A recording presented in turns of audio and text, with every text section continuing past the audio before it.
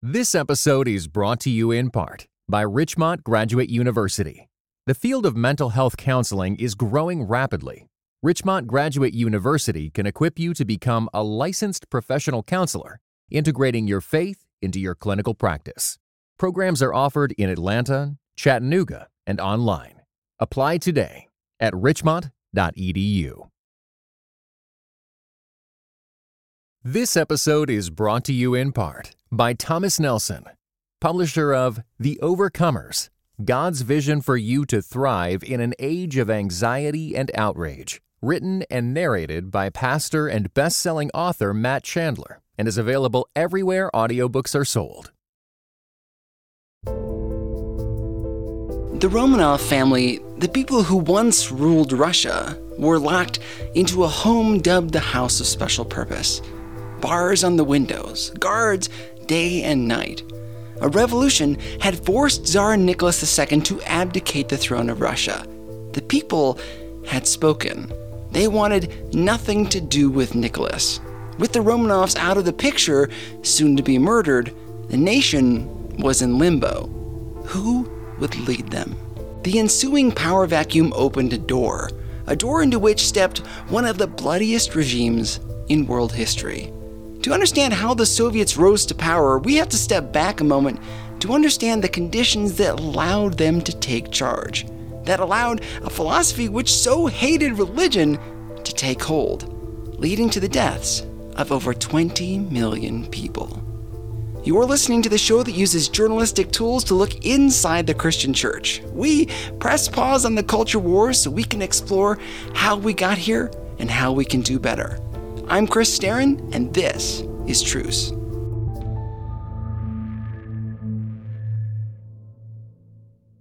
Let's go back to just before the fall of the Romanovs in the early 1900s. Russia was not homogeneous. It was an empire, the largest country in the world. There were Russians there, and there were those outside of Russia, in the empire. Our guest today is Barbara Engel. She is a retired professor emerita at the University of Colorado Boulder. She's the author most recently of Russia in World History, and an incredibly patient person for having walked me through this. So let me say that Russia in 1917 was a multinational empire, of which only about 55% were actually Russians. Which is not an unimportant thing to keep in mind because it complicated the Soviet experience and the revolution itself. A huge part of the empire was not Russian. They had their own cultures, their own national identities. They were squeezed into one empire. It was the same with Great Britain and all of its colonies. What did people in London have in common with those in Kenya or India? Not much. And as we'll see in a few weeks, the same is true with the United States and its colonies. People in the Russian Empire were socially and culturally diverse. Then there was the income inequality. There was a lot of poverty in rural areas. People in the cities were mistreated in factories or doing difficult labor under harsh conditions. Pay was bad because employers felt that these workers were disposable. One dies or gets injured, you just go and get another one. Same thing, by the way, in the United States at the time. Plus, the czars engaged in war after war, sending soldiers into battle like they were disposable, like paper towels. And growing numbers of them in the years before the outbreak of World War I were feeling a growing sense of, I suppose, self-worth and dignity of a kind that was relatively new to them. People started to realize, we're not disposable. And if the government wasn't going to give them representation, they'd find someone who would. One of the reasons for it was the activity of radical parties of a variety of colorations, most of whom embraced the ideas of Karl Marx. Marx, of course, was an important guy. He wrote the Communist Manifesto. And who gave workers, that is to say the proletariat, a leading role in world historical development. In other words, Marx told people they weren't like paper towels. They could take action and control their lives, which sounds great. But if their boss at the factory wasn't going to give them what they needed and the government wasn't going to step in, then it was up to these organizations to take action, sometimes advocating violence. Marxist radicalism was very, very widespread among Russia's urban working classes. So most of us know a little bit about Marx and Engels, but here's a refresher. There are two German thinkers and writers who devised a way of looking at the world and world history that was very, very complex. Most of that complexity was not conveyed to workers, but which in some ways relied essentially on a vision of history that moved in stages. In their mind, history, the life of civilization, moved in predictable patterns, from one state to the next. What follows is a perhaps oversimplified version of that. Step 1, feudalism. Under feudalism, the land is owned by kings and nobles. The people working the land are peasants, slaves, or serfs. They don't own the land. And in exchange for their work, they get a share of the produce and the right to live on the land. Think the Middle Ages in Western Europe. This system worked for a little while, but according to Marx, it would eventually blossom into step 2, capitalism. Like what we've got here in the United States. Here the land is owned and worked by the people. What do they get in exchange for their work? Money. Of course, the United States hasn't always fit this textbook definition either. The government owns quite a bit of land, and we, like many nations, have a history of slavery, when the employee, i.e. the slaves, did not receive compensation for their work. In the minds of Marx and Engels, the evolution of an economy didn't stop at capitalism. They postulated that workers would eventually fight back against the inequality found in capitalism, leading inevitably to step 3, socialism, and then step 4, communism, where the land is controlled by the people. That is to say, the government, but the people get to use it. All of their needs would be, in theory, met. If the government worked as it should, there would be no shortages and there would be enough to go around. I'll let you in on a little secret. That never happened. Karl Marx wrote the Communist Manifesto with these steps in mind. According to the Communist Manifesto, each stage of history prepares its own overthrow. Capitalism prepares for its own demise by producing a working class, that is to say, proletarians who, according to Marx and Engels, have nothing to sell but their labor power and nothing to lose but their chains. A little heavy-handed, no? The idea was that the proletariat, the workers, would eventually get fed up with their bourgeois counterparts. They'd institute socialism and then communism. That would happen when only the wealthy owned, here's the famous phrase, the means of production, like the tools and the goods we use to make stuff, leaving the workers nothing but their own sweat and blood. That would be their only asset because there was simply no way to rise any higher. Communism, in their mind, was the best form of society, where people's needs would be satisfied and they wouldn't have to work all the time and many other wonderful things. It was a vision of utopia, where everyone's needs are just met. This would come about, in Marx's view, when certain requirements were met. It was like a recipe. Once the right ingredients were in place, the communist ideal would rise, like a loaf of bread. One of the big ingredients needed for Marx's vision to come to life was that the only thing that the proletarians would have would be their own blood and sweat. But, and this is a big but, in Russia, near the end of the Romanovs' reign, proletarians, in the sense of workers with nothing to lose but their labor power, were maybe 3% of the population. 3%. Not the overwhelming majority that Marx said would be required. So when communism was becoming hip in Russia, the Russian people did not meet Marx's recipe for the best time to become communist. Marx said that the conditions had to be right. The whole means of production thing, the proletarian, had to be in place. He also said that the country needed to be largely industrialized. Russia was not. Russia had not met Marx's requirements.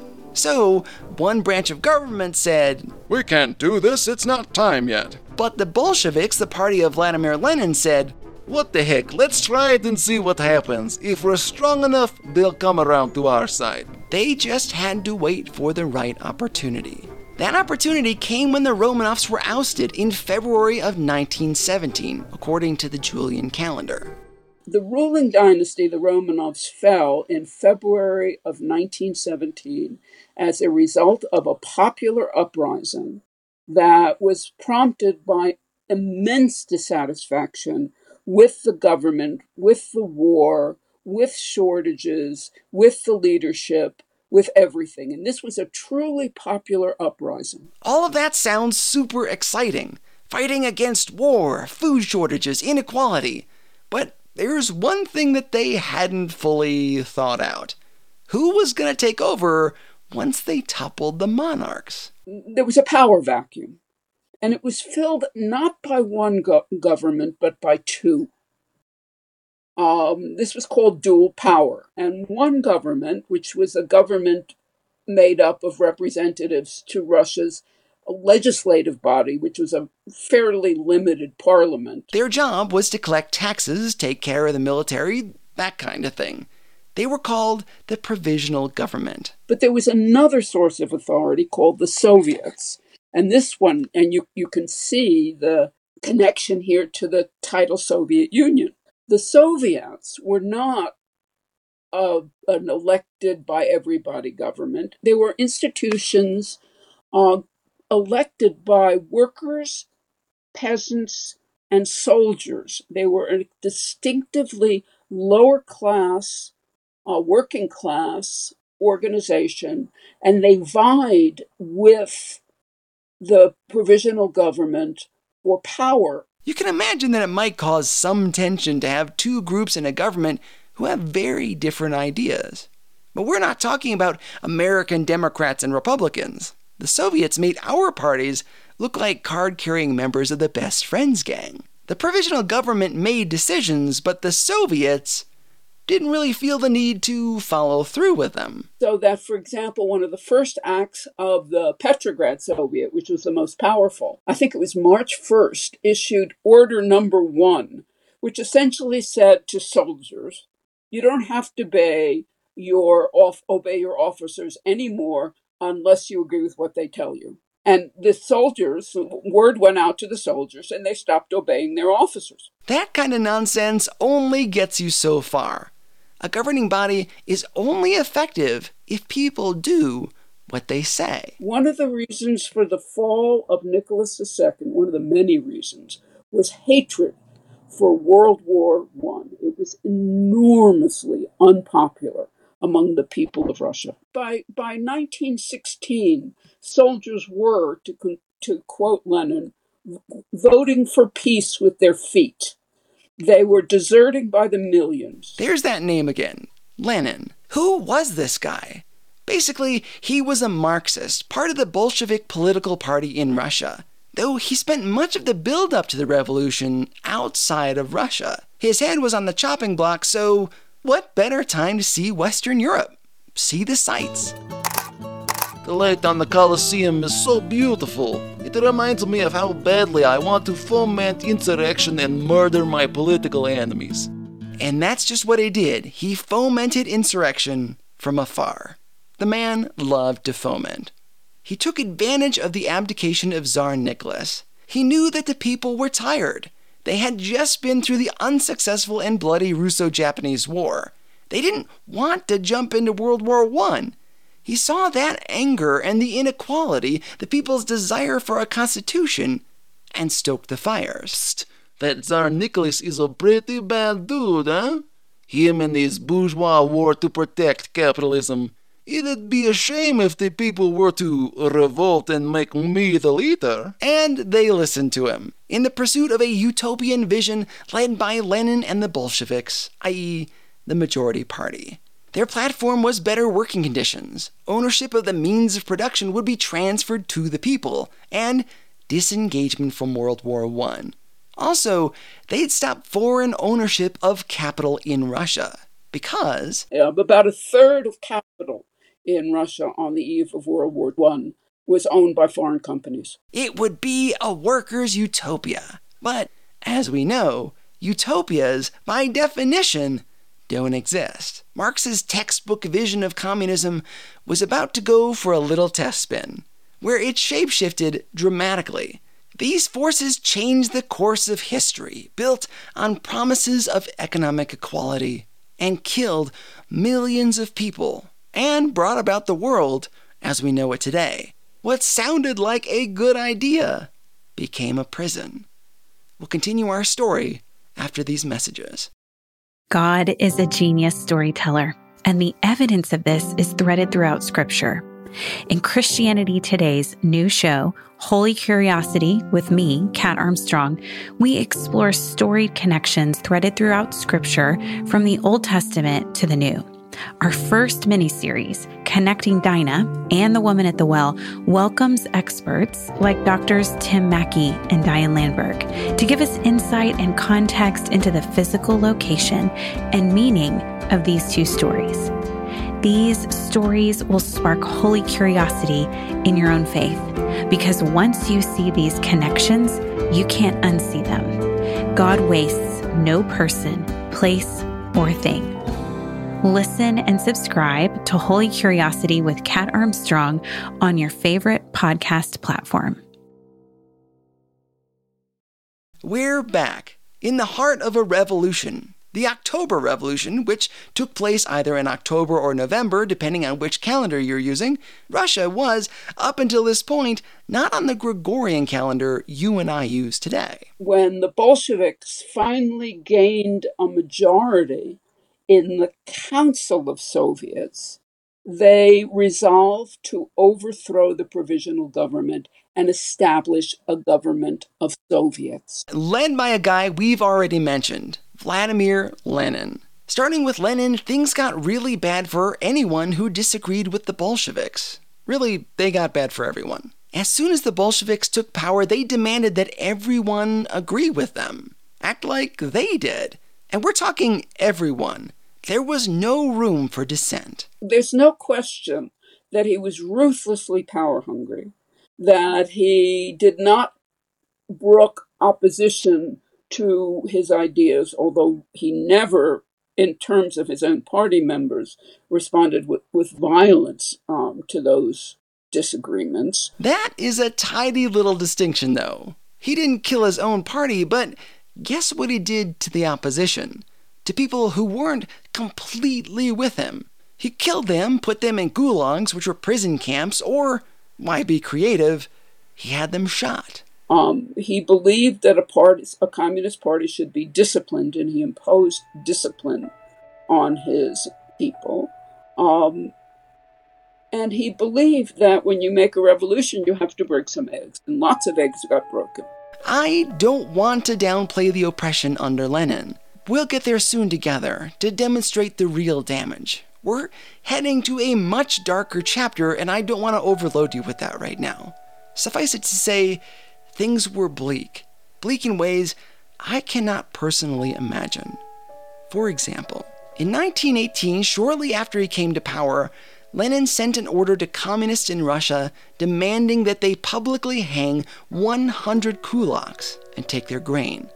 Kulaks is one of those words that shapeshifted in this era, but let's just say it sometimes applied to peasants who owned land. They were forced to hand over their property. It would then be used for farms run by the government. The kulaks resisted collectivization and paid with their lives, even staging a revolt that resulted in the Soviets sentencing them to death. Here is an excerpt from Lenin's order, read by a friend of mine. We need to set an example. 1. You need to hang without fail, so that the public sees at least 100 notorious kulaks, the rich, and the bloodsuckers. 2. Publish their names. 3. Take away all of their grain. 4. Execute the hostages, in accordance with yesterday's telegram. This needs to be accomplished in such a way that people for hundreds of miles around will see, tremble, know, and scream out. Let's choke and strangle those blood-sucking kulaks. Break a few eggs, indeed. In a future episode, we're going to show you how truly terrible that really was. Not to be macabre, but because it's important that we know. Under Lenin, freedom of expression was restricted. You couldn't just speak your mind because someone could be listening. This is the political policing so prominent in George Orwell's 1984, where people listened in on each other. Neighbors spied on neighbors, husbands on wives, children on parents. As a result, they went from breaking a few eggs with arrest and murder under Lenin to outright terror under his successor, Joseph Stalin. Here is Barbara Engel again. You were supposed to look everywhere and unmask your enemies. And so denunciations, tens of millions of people were arrested in the 30s especially, and again in the late 50s before Stalin's death. The numbers are not really exact, but it's estimated that under Stalin, who ruled after Lenin, millions of Russians were killed. Millions of their own people. Now, we don't remember these people in the United States. There is no national holiday for them. And if you're like me, it was never brought up in your public education, except maybe in passing while reading Animal Farm. We do remember some atrocities, though. Take the Holocaust under Adolf Hitler during World War II. But our memories are limited there, too. If you don't believe me, just let me ask you a simple question. Who did Hitler's regime target for the Holocaust? The Jewish people, right? Well, you're correct. Hitler killed 6 million Jews in concentration camps. But what you may not know is that he also killed 3 million Christians and 2 million of a mixture of gypsies, homosexuals, and disabled people, for a total of 11 million people. Why do we not know that? Why fixate on just over half of the people in that group? For that matter, did you have any idea how many people died under Stalin? We know that Hitler's Germany was nothing short of an atrocity. But if you had to guess, would you say that Stalin killed more or less than Hitler? Hitler killed 11 million people. Stalin doubled that, killing 20 to 25 million people in his reign. And most of us don't know about it. Even fewer of us know that Chairman Mao killed 44 million of his own people with his Great Leap Forward policy. 4 times as many people as Hitler. Let's explore those numbers a little bit closer. In Russia, 30,000 kulaks, those land-owning peasant farmers, were killed in the 1930s. Another 2 million were forcibly moved to the far north and Siberia. Christians were targeted in the early years of Stalin because the clergy resisted the Communist Party. After all, the church had been a department under the old regime. They were a symbol of the czars, of the old days. So Christians were among those targeted for death and gruesome labor camps. 45,000 Orthodox churches were destroyed. One report said that of the 1,240 Catholic places of worship, only 2 were not turned into farm buildings, warehouses, shops, or public toilets. 2. By the time I was a kid, communism had become almost a dark joke. Society questioned whether or not our American fears were justified, because the communists were portrayed in the media as silly or out of date, out of touch, and on the other side of the world. They were never really going to drop the nuclear bomb.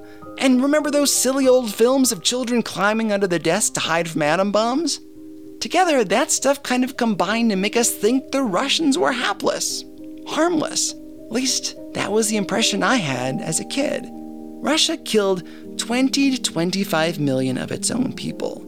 That is the combined population of Ohio and Georgia.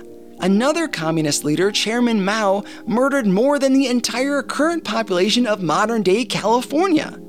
We spend very little time remembering these people. We have several Holocaust museums, but when was the last time you heard of a communism memorial? There are some, but do you know where they are? As for Stalin, who along with Khrushchev led the charge on much of Russia's bloodshed, some people in Russia don't remember him for his murders. On the other hand, And I'm going to give you the other hand because I spent a lot of time in the Soviet Union. And one of the benefits of that is you get to see things through the eyes of the people who live there. And one of the things you would find then, and even more now, is that Stalin is a beloved figure in certain circles. Why is that? Because in Stalin's time, he made the Soviet Union a great power.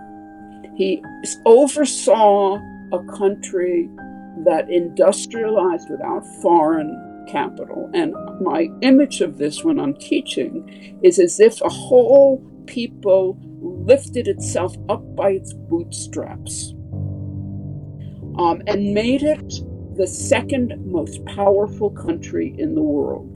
The first being the US, of course. And that pride in their own achievements is identified with Stalin. Not an accident. Stalin made sure that would be so. And people remember him with warmth. Warmth because he made Russia a great nation, a world power. Lenin and Stalin led their country through murder and silencing of dissidents. But they were strong leaders. People, for who knows what reason, love strong leaders. Isn't it amazing what people are willing to give up in exchange for promises of greatness? As we'll demonstrate in coming episodes, this is quite a lot more than breaking a few eggs. We're talking about the elimination of millions and millions of people in order to make a country great.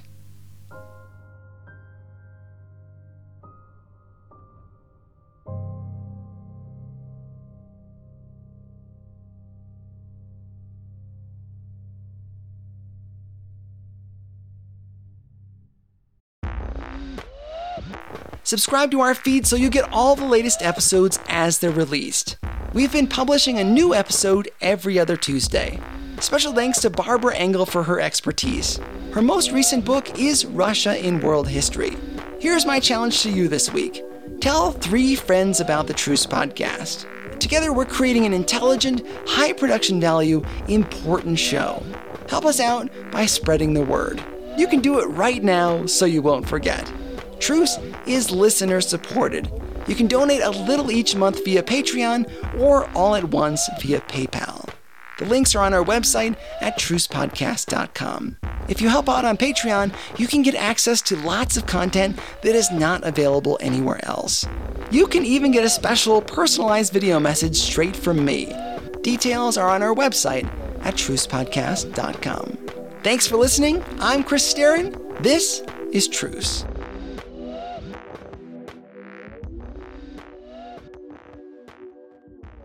Hey, I know the episode is over, but I just wanted to say one little fact-checking nugget.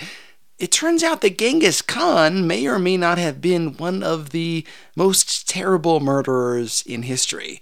The trouble is, it happened so long ago, the numbers are shaky. So, it could be Mao, Genghis Khan, Stalin, Hitler. It could be Genghis Khan, Mao, Stalin. I don't really know, but I thought rather than re-edit the whole episode, I'd just tag on this little correction. Thanks.